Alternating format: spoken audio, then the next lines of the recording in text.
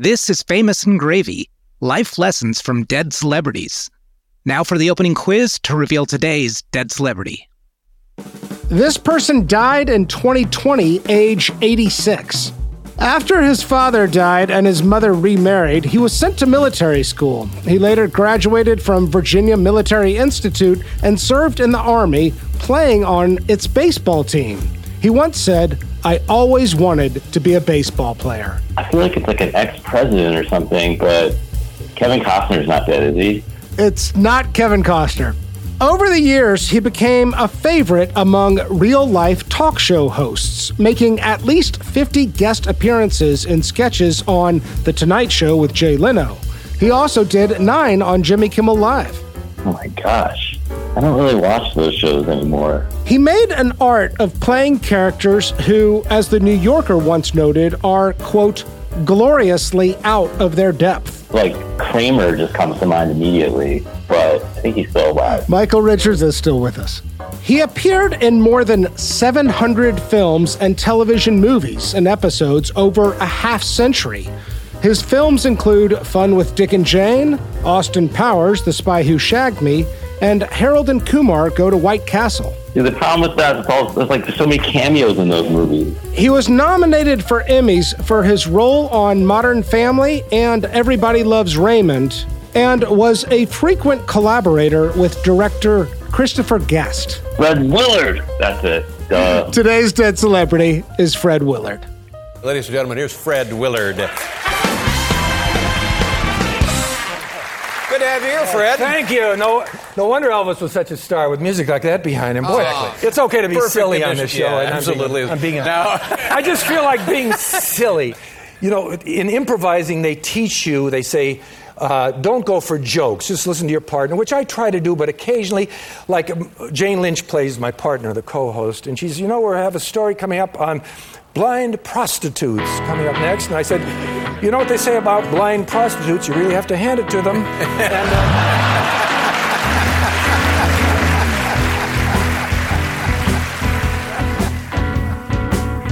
Welcome to Famous and Gravy. I'm Michael Osborne. My name is Amit Kapoor. And on this show, we believe that the best years might lie ahead. So, we choose a celebrity who died in the last 10 years and review their quality of life. We go through a series of categories in order to extract wisdom and inspiration. And then we ultimately answer the question, would I want that life? Today, Fred Willard died 2020, age 86. So before we begin, today we are lucky to be joined by Saul Austerlitz. Saul, thank you so much for coming on the show. Thanks so much for having me. Saul just published a book called Kind of a Big Deal, How Anchorman Stayed Classy and Became the Most Iconic Comedy of the 21st Century. I've read the book. It's a total delight. I had, this is a little bit embarrassing, I had forgotten Fred Willard was in Anchorman. What? But then when I went back and watched the clips, it's like, oh, of course, he was Ed Harkin, the station manager.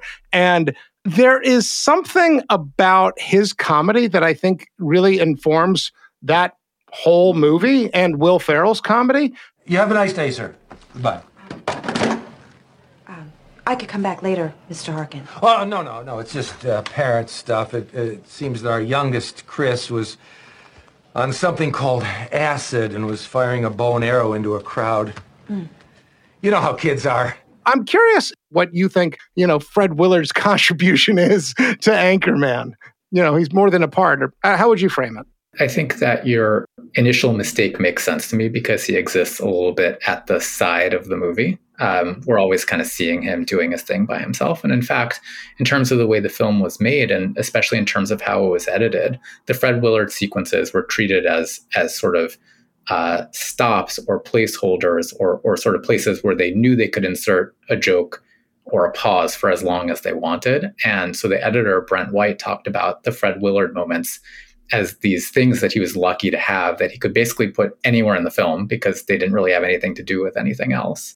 But yeah, in terms of his being an inspiration for the film or for Will Ferrell, yeah, I look at the ways in which Adam McKay, in particular, the director and co-writer of the film, talked to the actors after he cast the film and told them that this was going to be a movie that would be made really differently from what their expectations of a movie might be, that it was going to be much more about improvisation. And so someone like Fred Willard, who'd already done so much improvisation, especially with the Christopher Guest films, I think was in a kind of privileged place, knowing already exactly how to do this kind of work. Yeah. One of the things I really liked about your answer, Saul, is that sort of, sort of Swiss Army knife aspect of Fred Willard. Like, he could really be slot in anywhere. That feels like a real common theme throughout his career. So it makes a lot of sense that he was sort of used in that way in Anchorman.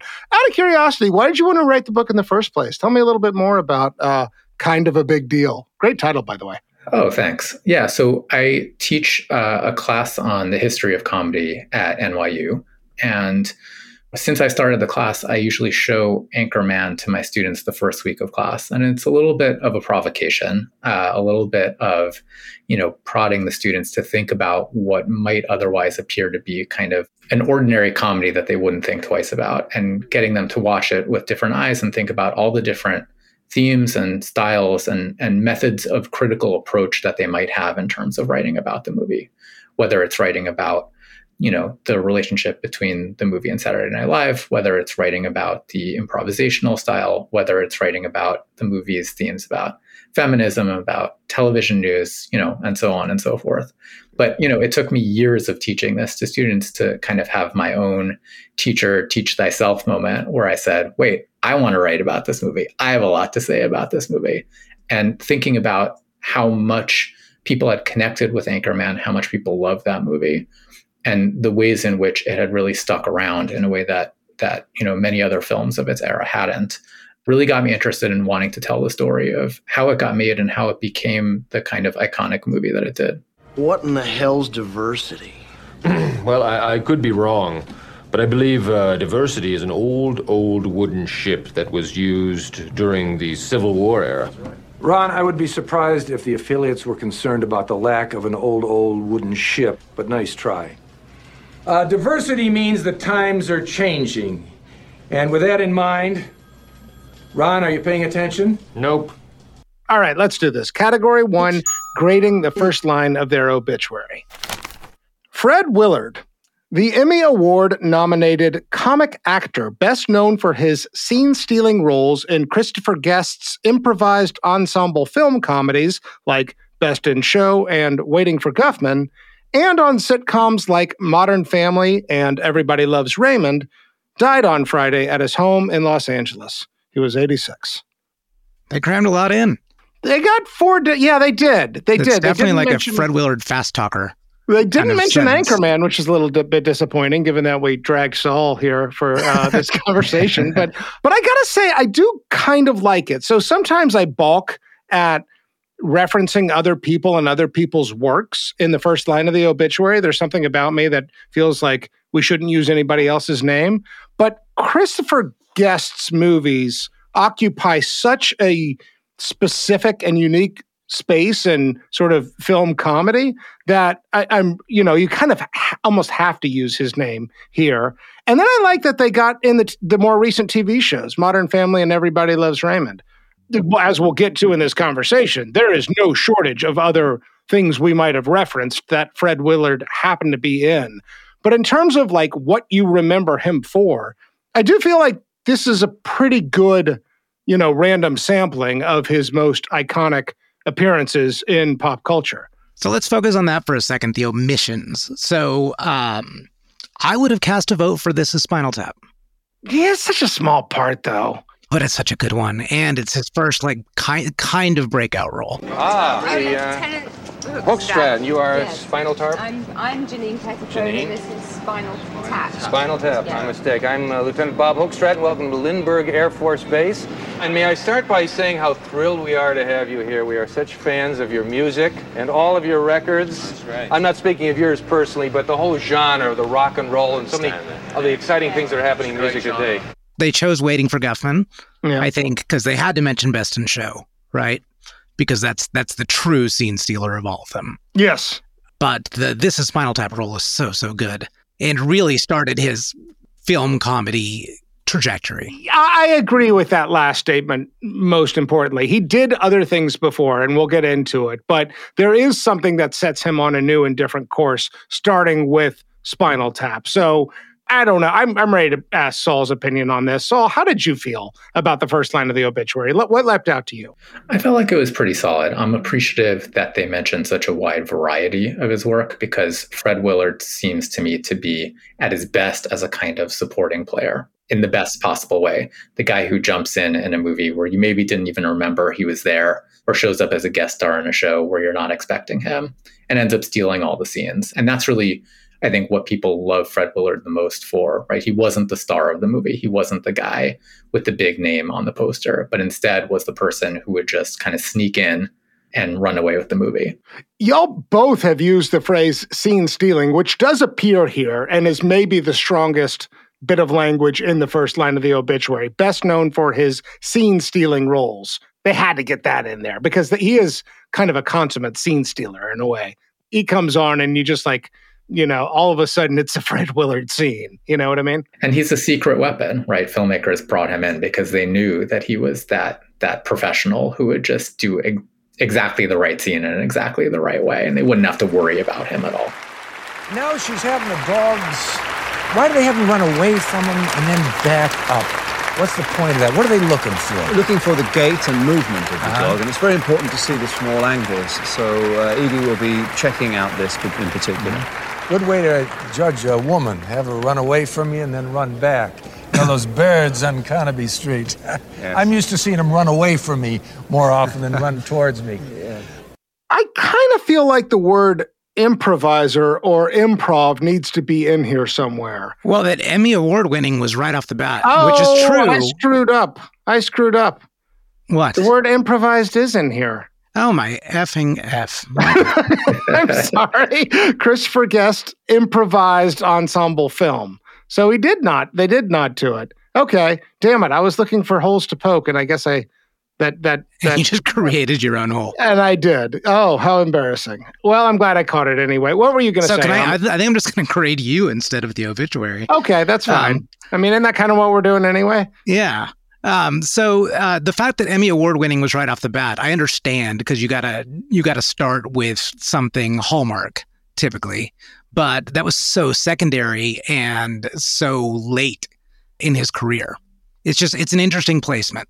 I think that's also apropos, just because I think of Fred Willard as kind of a career late bloomer, right? He's someone that we become much more familiar with him when he's already, close to senior citizen age. Yeah. And there's something wonderful about that. I think about the ways in which Hollywood in particular kind of valorizes youth. Mm-hmm. And Fred Willard's career is kind of the opposite of that he's someone who really comes into his own much, much later in his career. I'm not sure that he would have necessarily wanted it that way if he had his druthers, but it's lovely to see somebody who kind of becomes a big success much, much later in life. Amen. I think that's going to become a big part of what we're going to talk about for the rest of the show. So much so, should they have gotten that idea in here somewhere? Like some sort of, professional who spanned many decades or some other way of capturing what you just said, Saul. Because I think the more I looked at his story, the more that is 100% true. This guy was like sort of a little bit around and then always around, but really didn't, come into full blossom until his 30s, 40s, or 50s. It's really a sort of fourth quarter run he has. Yeah, Spinal Tap, he was 50 already. Yeah, amazing. All right, I feel like I'm ready to grade this thing. Amit? So 2 deductions for me. One, I do want Spinal Tap in there. I think mentioning both Waiting for Guffman and Best in Show is a little redundant. Didn't have to do that. And secondly, I wanted some nod to the style, to either the dryness, the straight man, the self-unaware. So -2, 1.5 points for each. So I'm giving a 7. Okay. Wow. But the rest was solid. The rest was solid. That's coming down from a 10. Normally I have to build, 0 up, ground up accounting. I was going to go 8, largely for the same reason. I would have liked a little bit of the late bloomer narrative in here somehow. I don't know how you do that, but I would have liked that idea introduced. I also do think your point about style and his sort of unique flavor of comedy. I'm docking it only 2 points. I'm in a slightly more generous mood than you are, Amit. I'm giving it an 8. Okay. Saul, do you have your score? Yeah, I'm going to agree with you and also go with an 8. I'm going to be petty and take a point off for not including Anchorman, just because I feel like it. There you go. And I do think that some discussion of the style would have been good, but on the whole, I think this does a pretty good job of kind of capturing the scope of Fred Willard's life and his career. Excellent. 8, 8, and 7. Next category, category 2, 5 things I love about you. Here we work together to come up with 5 things we love about this person, 5 reasons we want to be talking about them in the first place. Saul, before you leave us, would you like to contribute a thing you love about Fred Willard? Yeah, I was thinking about this, and I think the thing that I admire about Fred Willard, his characters always have a willingness to be game. There's always odd things going on around him, and he's always willing to play along. He's witnessing the foibles of others, whether it's his son who is, shooting people with bows and arrows while on LSD in Anchorman, or all the oddball characters in the Christopher Guest films. And he's always taking in what they're doing with relative equanimity. He never, gets so bent out of shape. And it's obviously extremely funny in context, and also just kind of an admirable life skill. It's a very improv yes and thing, right? You take it in stride. You sort of acknowledge whatever is happening around with you. I like the word equanimity there, too. I love that, to describe his demeanor. It's so rare in comedy, too. That's perfect. Yeah, he stays so calm. He's rarely the guy who's going over the top. I mean, that's more Will Ferrell's role to do the shouting and the red-faced work. But I love Fred Willard for always being the person who's sort of like the calm at the eye of the storm. He's our comedic Buddha. Exactly. Saul, once again, the book is called Kind of a Big Deal. It's available now. It is a total delight to read. Anybody who's a fan of Will Ferrell or Anchorman or Adam McKay or comedy history in general, I highly recommend reading it. Yeah, we'll link to it and Saul's other books in the show notes as well. That's right. Saul Austerlitz, thanks so much for coming on the show. Really appreciate you making the time today. Thanks so much for having me. This was really fun. All right. Do you want to take thing number 2? Would you like me to? Why don't you go? I'm just going to go for the upward elevator and trajectory, the late bloomer thing. Actually, the words I wrote for my thing number 2 were hope and faith. He really didn't hit until, I don't know. I mean, there's this thing called Fernwood Tonight with Martin Mull in 1977, which is by some sources cited as like the first important Fred Willard thing he did, even though he had been on The Tonight Show and part of comedy troupes before that. He was in Second City. He was even on the Smothers Brothers back when Steve Martin was working there. But he really didn't begin to get noticed until Fernwood Tonight, which most people don't know anything about. He's 44 years old when that hits. He is in his 50s when Spinal Tap comes out. Man, you and I had a birthday not too long ago. I am in my mid-40s. Man, do I need these examples of people who had a passion, felt a calling, chipped away at it, and tried to zero out expectations and just make a living. And the reason I used hope and faith is that I got to believe that's possible for me and you and anybody else in their mid-40s who wants to believe I still might make it in some fundamental sense. God almighty, I love that about Fred Willard. Didn't you come away from the research sort of feeling the same way? Totally inspirational. That his trajectory really started much, much later than most people's. And the thing is, it's not even one breakout. It's more just that he becomes an increasingly well-known and trustworthy, participant and commodity in a comedy troupe.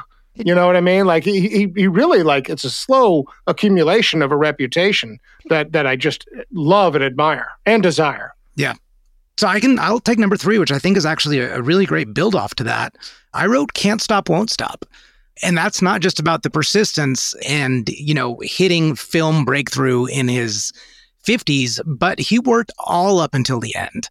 I mean, literally he filmed the Steve Carell Space Force right before he passed. And he did something notable every single year of his career. You look through his IMDb, and what did you say in the quiz? Something like 700? 700 across. It's hard to count it up because there's recurring roles on TV. It's at least 300 entries. It's insane. IMDb, I think I had 318 listings, but several of them are multiple.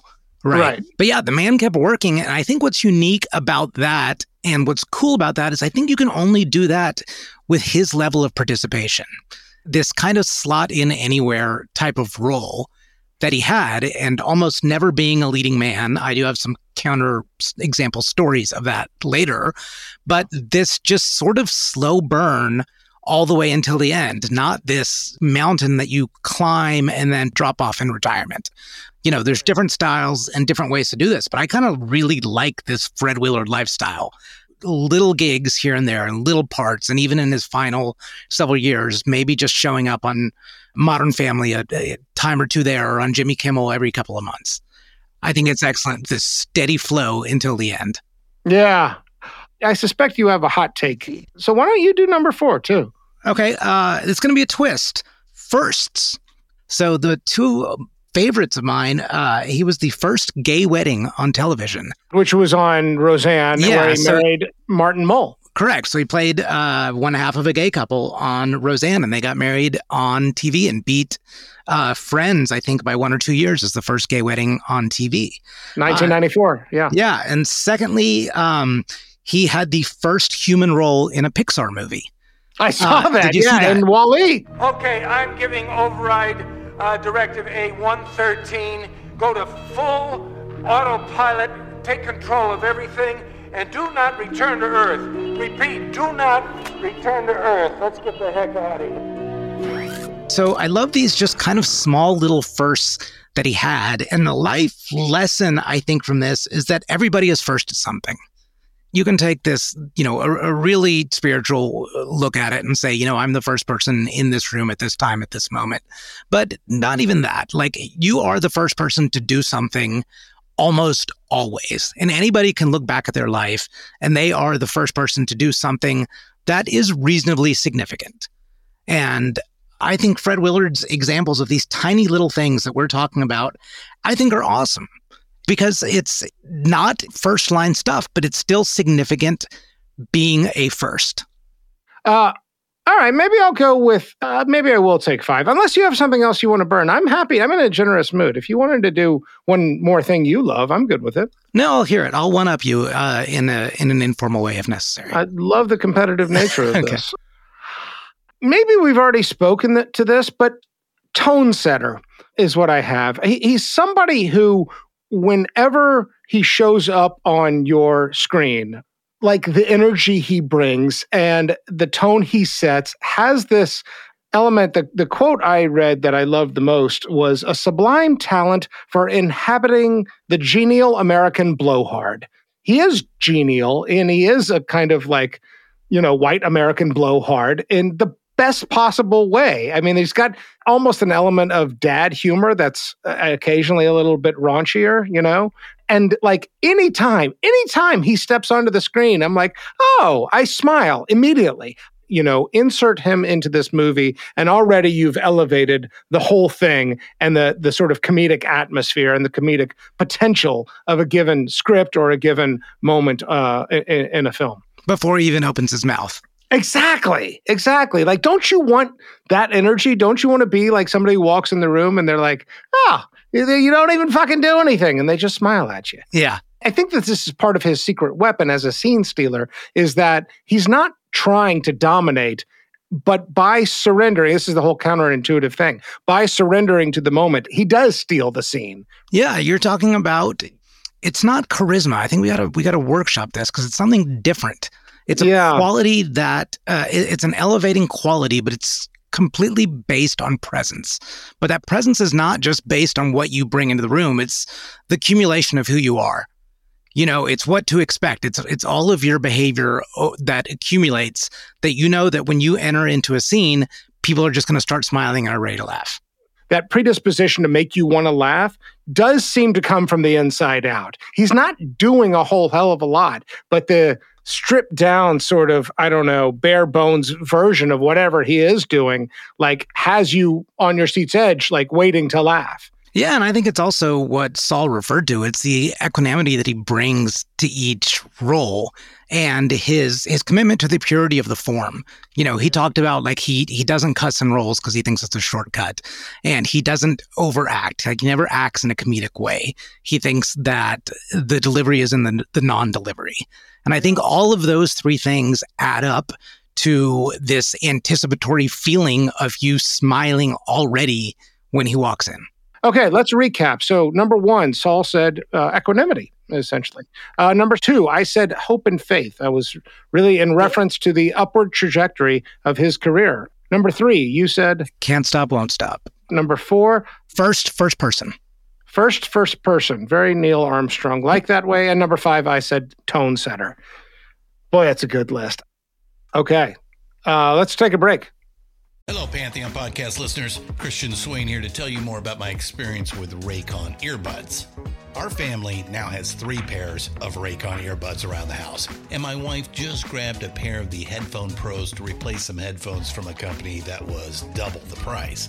And yes, she loves them. Now, if you haven't pulled the trigger on a pair of Raycons, or even if you have, but you're in the market for another pair because they're just that good, well, now is the time to check them out, because they just launched their upgraded model of the best-selling everyday earbuds.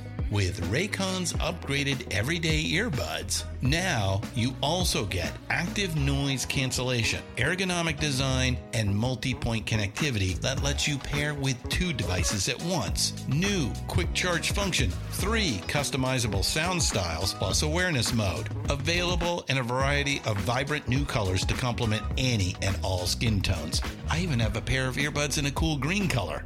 I have tried just about every earbud known to humankind, and these Raycons are fantastic. Seriously, if you've been wanting to check out Raycons, there truly is no better time. You're going to ask yourself why you didn't check them out sooner, and Raycon offers a 30-day happiness guarantee. So what are you waiting for? Go to buyraycon.com/Pantheon today to get 20% off your Raycon order, plus free shipping. That's right, you'll get 20% off and free shipping at buyraycon.com/Pantheon. buyraycon.com/Pantheon.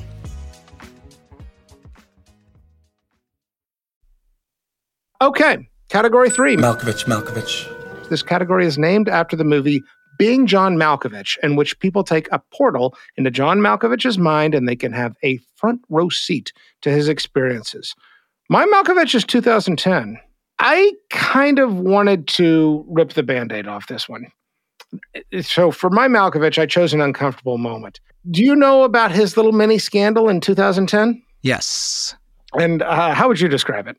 Pee Wee Herman-like? Yeah, Pee Wee Herman-like. I mean, wow, what a very contemporary reference, given that we just lost Paul Pee Wee. Rubens. Yeah. But yeah, well, Pee Wee Herman-like, but without the evidence. Right. So he was arrested for exposure in a public theater. It sounds like he was in a porn theater and very likely beaten off. I want to talk about this. This was never proven. He was just in a pornographic theater during a raid, where they typically look for people that are either doing that, performing lewd acts, or are with prostitutes. But I thought he had been exposed. No, I don't think so. I don't think they caught that.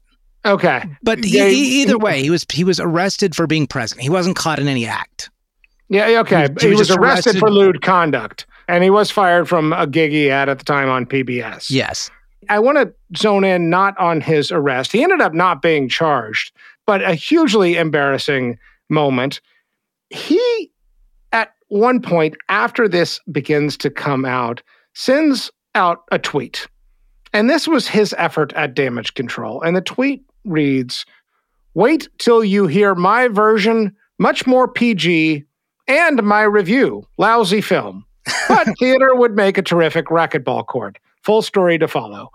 Anytime he answered this in public, he was like, "Oh God, it's embarrassing," you know. Yes. It's very embarrassing. It's embarrassing as hell, you know. But let me say this: nothing happened. Yeah. I did nothing wrong. Everything's being sorted out as we speak. But I'm trying to laugh it off. But my summary of the whole evening was: it's an interesting theater, a boring movie, and a great place to take a nap. The moment I am choosing for my Malkovich is the moment he decides to send this tweet. How you move into damage control with something so embarrassing, whatever happened, and that he decides to construct this tweet and then hit send and say, this is how I'm going to respond to it. And I've got to try and make some joke about this. I got to say, terrific racquetball court. What do you think he's talking about there? I have no idea. I don't get the joke. Me neither. It's awkward, right? It's sort of bad improv in a way. But I am wondering what's going through his mind with Oh, God. I've just put in decades and decades of hard work in Hollywood. I've built myself a pretty good reputation. PBS just fired me. I've got to say something. I guess I'll go to Twitter and make this little joke. I want to know what it's like to have to humble yourself and come up with some kind of version of things, this late in life. Because this is, 10 years before he died. So as you said, he's a 77-year-old man. I also wanted to bring up this Malkovich because I wanted to, get this moment out of the way. I think there's so much to enjoy about Fred Willard, and I am more than happy to forgive this incident, but I also felt like we needed to talk about it early on. That is my Malkovich. Okay. So for mine, we're going to fast forward just 4 years. So first line in the obituary, we talked about Emmy winning.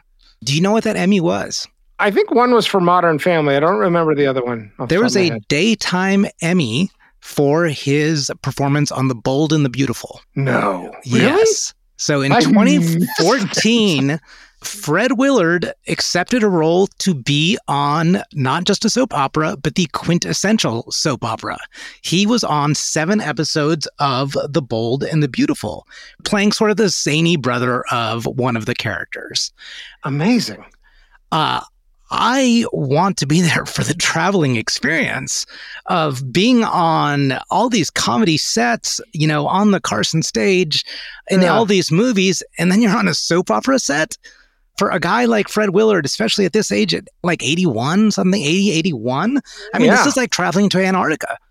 And I want to see what it's like to be on this set, primarily from his eyes, but even from the eyes of the cast. Yeah. I just love it. And I would just love to see how he perceived it compared to everything else that he did. And you talk about, doing different things in your career. And here's a guy that was an actor, a comedic actor, pretty much the entire time. But this is about as much as you can do as like Michael Jordan going to play baseball. It's like trying something else. That's a good one, Ahmed. I wonder what that feels like to try something very new and very different and very kind of tacked on at the end. Because at this point, he's got to know anything he's doing in his 80s is a little bit like, this is all icing on the cake at this point. He's lucky to be working, Yeah. Okay. Category 4, love and marriage. How many marriages? Also, how many kids? And is there anything public about these relationships? All right, this is a nice one. One marriage, Mary Lovell in 1968. Fred is about 35-ish, if I did my math right. She died in 2018, just 2 years before he died. They were married about 50 years, 1 daughter, 1 grandson.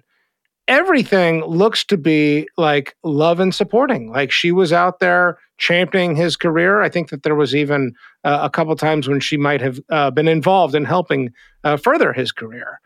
I didn't find a whole hell of a lot past that. It looked pretty cut and dry. It also suited my impression of Fred Willard very well. He does. Yes. The fact that he's a military guy, that he was in the Army and then at the Virginia Military Institute, that added up to me. He felt like somebody, who's got the haircut and the uniform, should he want to have it. That kind of entertainer and performer of that generation. You know what I mean? Totally. There was nothing surprising in here for me. Did you find anything or have any different reactions? There was a pretty significant age differential. Yeah, I did notice that. I think she was 15 or 16 years younger, but it seemed like it worked. I think you hit on the word supportive, and that came up over and over again in all of these interviews with him. And what I learned about her is that she was not just supportive for him. She was kind of, Leonard Maltin called her the den mother of the comedy community. So she would throw all these parties at their house, and she would say the people that were there, you'd have, Jimmy Kimmel, Jeff Ross, Weird Al Yankovic, and that she was kind of this rock. She was a very decisive woman and a very encouraging woman. And that these comedy friends of his, Jimmy Kimmel and Norm Macdonald, would actually call her for advice. And so she seems, we don't know much about her, meaning we don't have her voice on tape very much, but she seems like an incredible woman and an incredible partner. I see greatness in this marriage. That's what I saw too. And it feels like it's been a while since we've had somebody whose marriage was so simple and desirable. And I was like, oh, this is just heartwarming. I don't know, man. Not a lot to say other than high marks, well done by what we can tell. And who knows the inner complexities of it, but looks pretty damn good to me and very desirable. Yeah. Okay, let's move on. Category 5, net worth. $5 million. $5 million. Felt a little low to me. And I think just given the vast catalog of his work, it did feel a little bit low. Yeah, I was a little, it's not a bad number. That's a very blue-collar kind of Hollywood number, right? Blue-collar for Hollywood, yes. Yeah, obviously that's a great number by any measure. You kind of want somebody who was so prolific to have cashed out a little bit more. Yeah, I don't know. I wanted a higher number only because the sheer volume of things he's in felt like it was worthy of a higher number. But maybe after thinking about it, it's not necessarily the wrong number. You know what I mean? It's the duration. I think it speaks to the can't stop, won't stop, as he just kept working. And some of this, I don't think like all these Jimmy Kimmel appearances were paid. Yeah. He just kept doing stuff. Yeah. And I think the roles that he did in these Christopher Guest movies, these aren't things that you're on set for months. No, and those are not big movies either. It's not like those are blockbusters. They don't have huge returns. And he was not like, he wasn't in the top few billing for Anchorman. So even these mega blockbusters, it's not, he's getting royalties, but he's not getting the top of the heap Will Ferrell royalties. Yeah. No, he's a good middle ground for what it means to be a working actor in Hollywood, right? He's almost the definite, especially in comedies. It's hard to come up with somebody who's more just like steady stream than him. Yeah. Still a little disappointed though to see 5. I was hoping for 10. I was hoping for at least 10. I was too. Yeah. All right, category 6, Simpsons, Saturday Night Live, or Halls of Fame. This category is a measure of how famous a person is. We include both guest appearances on SNL or The Simpsons, as well as impersonations. So I bet you saw this. He hosted SNL. He did, 1978. 1978. Did you see who he replaced? Yeah, Muhammad Ali. Fred Willard stepping in for Muhammad Ali, who had to cancel. Ladies and gentlemen, Fred Willard! One died with you. All the things that we too could plan would make my dreams come true.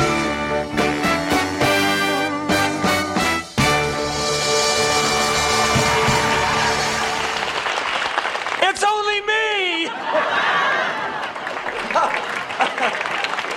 It's only me! Whoa, I bet you were thinking, gee, what an opening act, huh? Hosted SNL. That does say something. What's funny is that I think that actually says more about SNL than about Fred Willard. SNL in 1978. You know what I mean? But it's significant because, George Carlin hosted early on. Billy Crystal hosted early on. People who are very famous had hosted at that point. And even though I'm sure Fred Willard was a great slot in on what Saturday Night Live was in 1978, it's still a little surprising to see him had hosted. Musical guest Devo, by the way, on the episode. That's right. I saw that as well. So that's SNL. Simpsons, he did a voice on season 10, episode 12, another Famous and Gravy tie-in, the same episode that John Madden was on, John Madden, episode 42 of Famous and Gravy. Fred voiced somebody named Wally Kogan. And then there is no Arsenio Hall appearance and no Hollywood star. So hosted SNL, voiced somebody, but not himself on The Simpsons. No Arsenio, no Hollywood star. Hard to know how to add it all up. But the question is, how famous is Fred Willard? I don't even know how to answer it.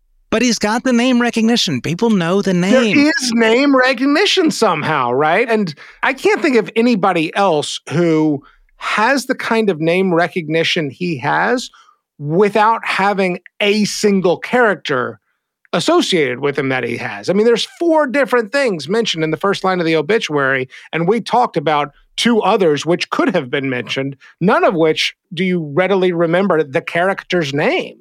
He somehow has this name recognition because he's such a known quantity. It's such a unique example of sort of earned reputation across multiple projects and properties. He's kind of famous in a way, but he's also not all that famous. And nowhere near as rich as his contemporaries. Right. Yeah, kind of funny. We know him. We're not exactly sure why. except we can point to 10 different things that we kind of sort of remember him from, you know?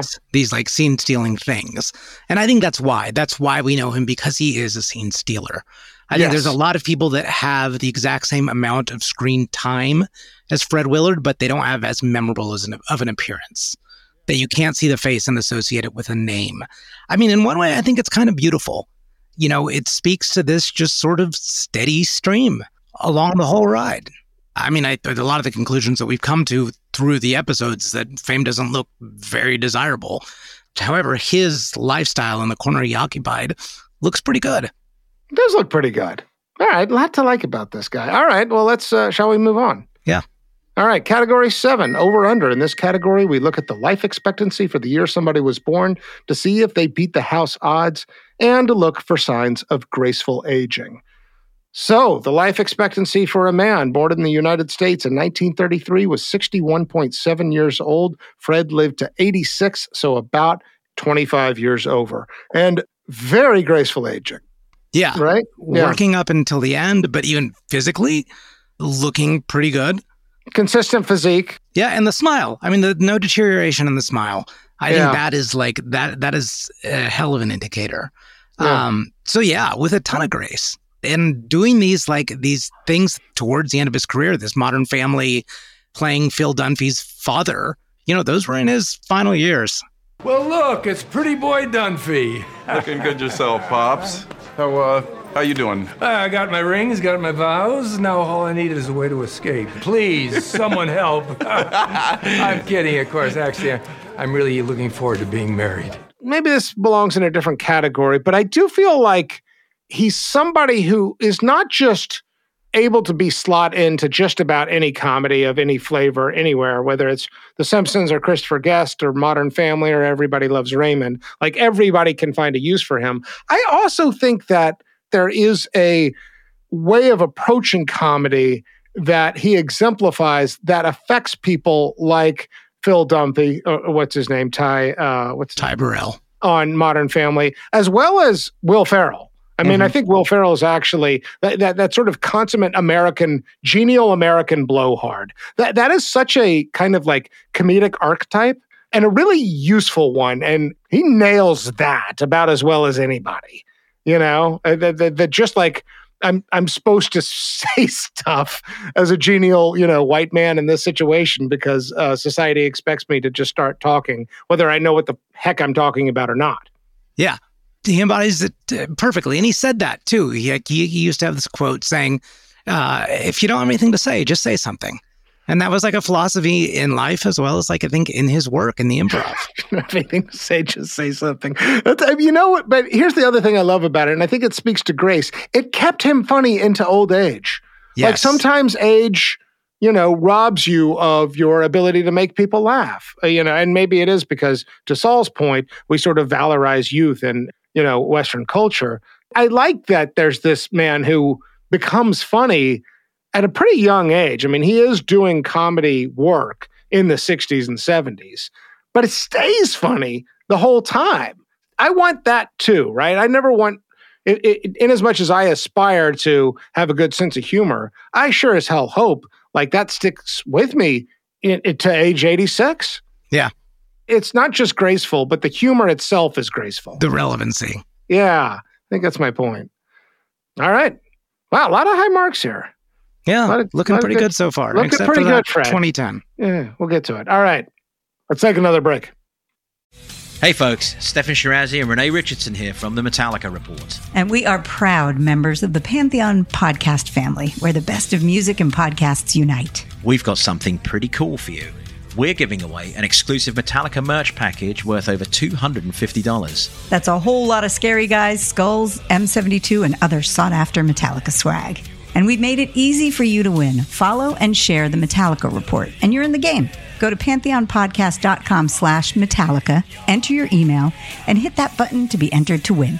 And just like that, you're eligible for our monthly exclusive Metallica merch package. And guess what, rockers? You can enter every month, so just do it. And while we love our global brothers and sisters, the lawyers won't let us ship outside the U.S.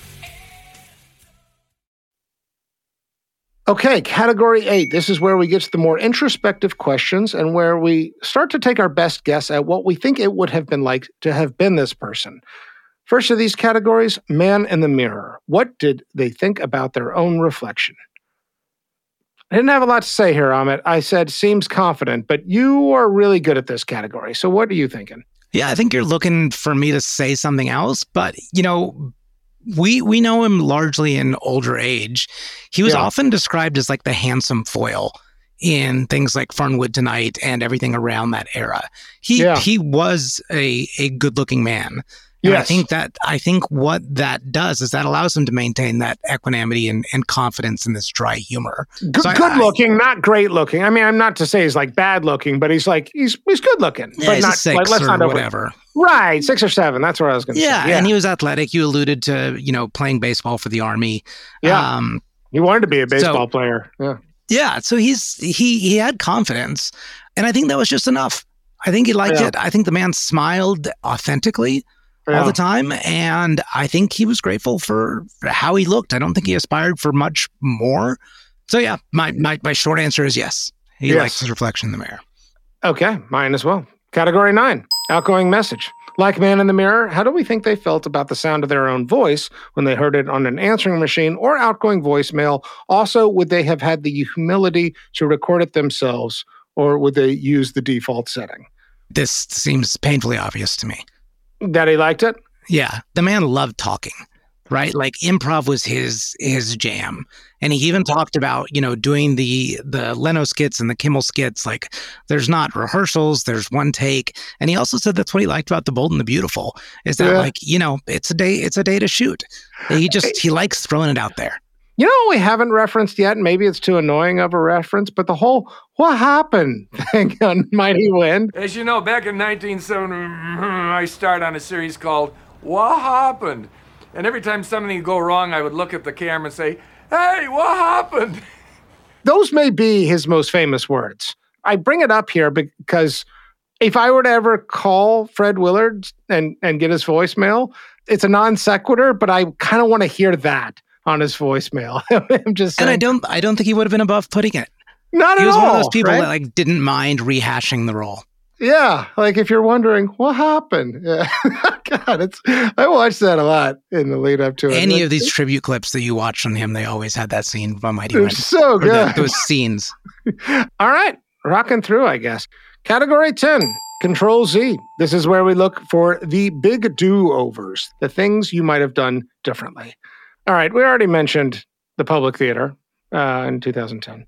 Yes. The one I had other than that was that he turned down the role that was played by Robert Hayes in Airplane. Yes. That was mine. It's the only time I saw him offered a leading man role. So he got the script, took a look and said, I'm not really seeing it. And he turns it down. And then a year later, he's talking with somebody who's like, have you seen the Airplane? It's the hit of the summer. And he's like, oh my God, how'd I miss that role? And he went and watched it. And it's an interesting casting what if, how he would have done. I mean, this is the main role, basically. Robert Hayes is the pilot who, saves the day in Airplane. What do you think? Should that have been Fred Willard? Or what would it have been like had Fred Willard played that part? Would it have changed the rest of his life? Or just the movie? Yeah, so I actually have the perfect answer for this. So he told his wife that, after the movie became a success, he was like, oh, darn it, I should have done that movie. And what she said to him is, if you did it, it might not have been that good. I saw that. And I think that is the most beautifully succinct way to think about regrets. Yeah. You can say, oh, I would have been in this movie and it would have gone like this. I missed out on this leading role and these millions of dollars and this fame and fortune ahead of me. No, that is crystal ball looking. You cannot place yourself in somebody else's role or in a choice you didn't take because you're making lots and lots of assumptions of what would have happened afterwards. Yeah, it's interesting. It also does speak to the quality of the marriage in a way. I mean, she is, as you said earlier, described as this loving, supporting woman, who's really championing his career and creating community, with other comedic talents in Hollywood. And she says to him, might not have been as good if you did it. Like, that's the kind of brutal honesty you want to hear in a marriage, like it or not. That's part of what you ask for in a spouse, is somebody who lifts you up and takes you down at just the right levels, just the right moments. Yeah, and I think this is a perfect way to look at just regrets in general. Yeah. It's like what Nora Ephron said about, like, if I would have had larger breasts. And she was like, when I was a teenager, I wish I had larger breasts, but if I did, I could have been a completely different person. Yeah, and I am who I was supposed to be. And maybe better off not having been in the movie Airplane. Can you fly this plane and land it? Surely you can't be serious. I am serious. And don't call me Shirley. Second to last category, cocktail, coffee, cannabis. This is where we ask, which one would we most want to do with our dead celebrity? This may be a question of what drug sounds like the most fun to partake with this person, or another philosophy is that a particular kind of drug might allow access to a part that we are most curious about. I've got an answer, but I'm not confident in it. So I'll go. Normally I go for the intoxicants. With Fred Willard, I'm going coffee. I don't think I've seen anybody through all of our episodes as content as Fred Willard is. Just throughout his life and all the roles he did, all the interviews he gave, all the just offhand remarks, he just seems consistently content, not over the moon, pumping his fists in the air, not the opposite, like showing despair. This goes back to the equanimity that he has in the role. This guy embodies contentment for me. And I don't know if that comes from a wisdom that he may have inside. Maybe he does have these magic words to live by that he can say over coffee, or maybe you just observe and emanate it. And that's what I saw most in Fred Willard that I want to gain from. This has kind of been a question for me about him is he reserved in a kind of greatest generation, I guess they sometimes call it, kind of way? Is he from a generation that has different boundaries around what emotions you do and do not show in any given moment? There are some things about his life that look a little cookie cutter, in not a bad way. You know what I mean? Totally. I agree. There does seem to be a contented energy about him, but I'm also not 100% convinced I'm seeing the entire raw emotional truth of the man. Not that I'm supposed to, but I hear content and I hear you describe it, and I think he's got some sort of inner peace. That I'm not as sure of. I feel like there's still some things I don't know about him. I don't know that I need to know him. I don't know if I'm curious about him, but I do feel like there is a, there is a wall there somewhere, pretty deep down, but a wall that you don't get beyond if you really got to know the man. Yeah, we have an inherent suspicion about that. That came up with Betty White a lot. There was a lot of people that didn't believe her eminence. There has to be something false to it. There has to be masking for something. And, certain people on the very, very inside may know, they may not. This is a completely, inner feeling. And the best we can do on our gut instinct is know how believable it is. And to me, for Fred Willard, it's believable. Let me ask you this question. What of our three options here do you think most lends itself to improv? Cocktail. Yeah, that's where I went too. So I had cocktail for that reason. I want to laugh at this guy, but I actually want to You want to play ball with him? I want to perform, and I don't even need an audience. I don't need to be on stage. I mean, I think it would be fun to do improv with Fred Willard and to see how far you could go without totally cracking up, because I'm sure he would take it to absolutely absurd places. And I think cocktail, yes, but it would need to be something pretty light. So maybe a nice cold light beer, just to sort of get a little silly, but not too much. Yeah, loosen the tongue a little bit. Totally. I want to learn from Fred Willard. However crappy I am at it, I would love to give it a shot, just because I think it'd be fun as hell. Yeah, that's a good one. And it would be fun as hell. Can I watch? Yeah, absolutely. But we're not publishing it. All right, Amit. This came up fast. We've arrived. The Vanderbeek.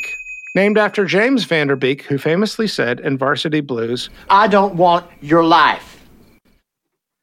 Fred Willard, what do you think? Case against?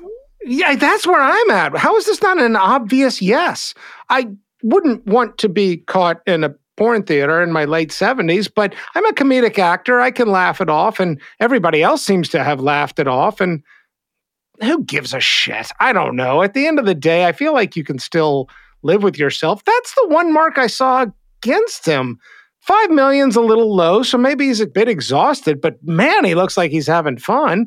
Looks to be a good marriage, looks to be a worthwhile life pursuit, have a sort of hidden contribution. You asked exactly the right question here. What is the case against? Do you have thoughts on that? I think range of emotion, range of character. It's solid. It's all good. It's so good, but he does play this same version of every character, which seems to be a version of at least the best public version of himself that we can see. Like you said, you have a suspicion about, is there something behind the curtains that we can't detect? The only way to know that without being completely inside his head is a gut instinct. But the fact, if you live to 86, you can rest assured that there's probably not a whole lot of turmoil going on inside your head. But I do wonder about range and evolution. His comedy stayed relevant. His roles, he fit just as well into the Smothers Brothers in the 60s as he did Anchorman and Modern Family in the 2000s. Is that something that you would want, though? That's an interesting question. I mean, one of the things I came out of the gate really bullish about with him is this hope and faith that it's going to work out. And maybe we didn't explore that enough. There's an element of his dreams were fulfilled in that he built a long career and was a working actor, so he was able to do it. So it had a sort of, economic stability to it, but did it also have an inner validation? If this is a calling, which it sort of looks like it might be, comedy or comedic acting, did he meet his potential? Did he fulfill his, complete expression in terms of what was possible given his talents?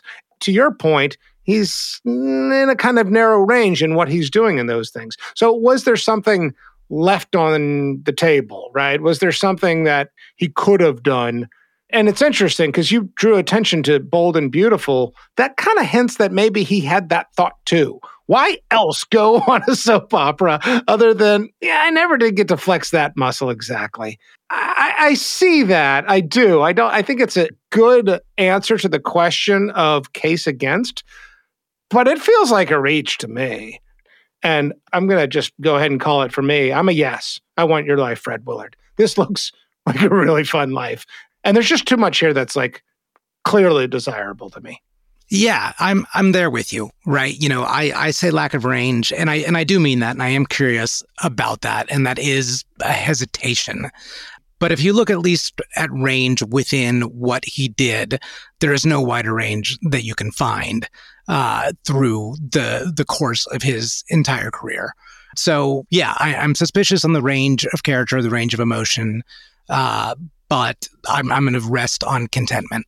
This looks like a validated public life. You made a lot of people laugh, didn't seem to have any adversaries, and were content.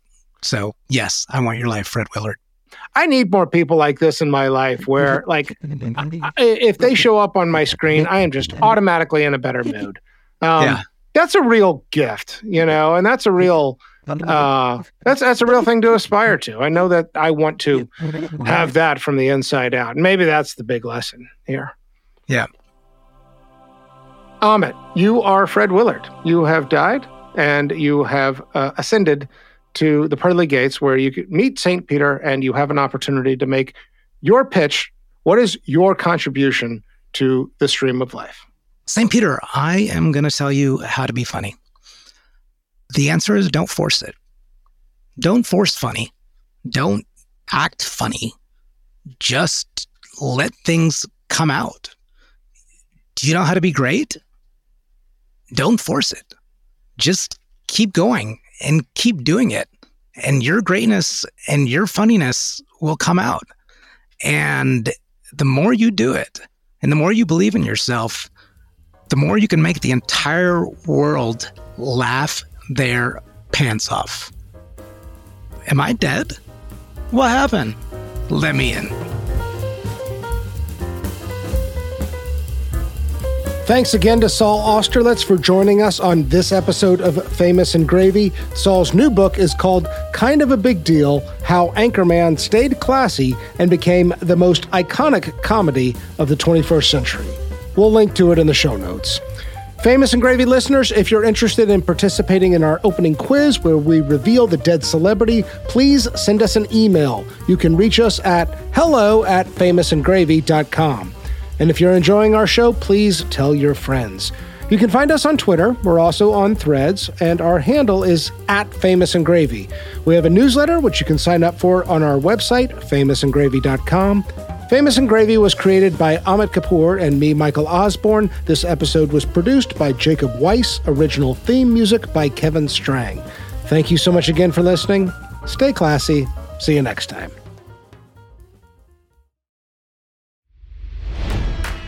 It's NFL draft season, and that means it's time to start thinking about fantasy football. FantasyPoints.com features industry-leading experts and prognosticators using proprietary hand-charted data to help you score more fantasy points. FantasyPoints.com is the place to go for whatever kind of fantasy football you play. Whether you play fantasy football, daily fantasy sports, or do a little bit of everything, Fantasy Points has the meticulously researched content to guide you to victory. And why wait for the fall? Fantasy Points also covers the new spring football league, the UFL. Join the guru, John Hansen, Scott Barrett, Joe Dolan, and other massive names in the fantasy football universe with an exclusive offer. Use code Pantheon for 15% off any Fantasy Points package, including the all-in package, with access to every article, tool, and data nugget that Fantasy Points has to offer. That's FantasyPoints.com and code Pantheon for 15% off at Fantasy Points. FantasyPoints.com, code Pantheon. Score more fantasy points.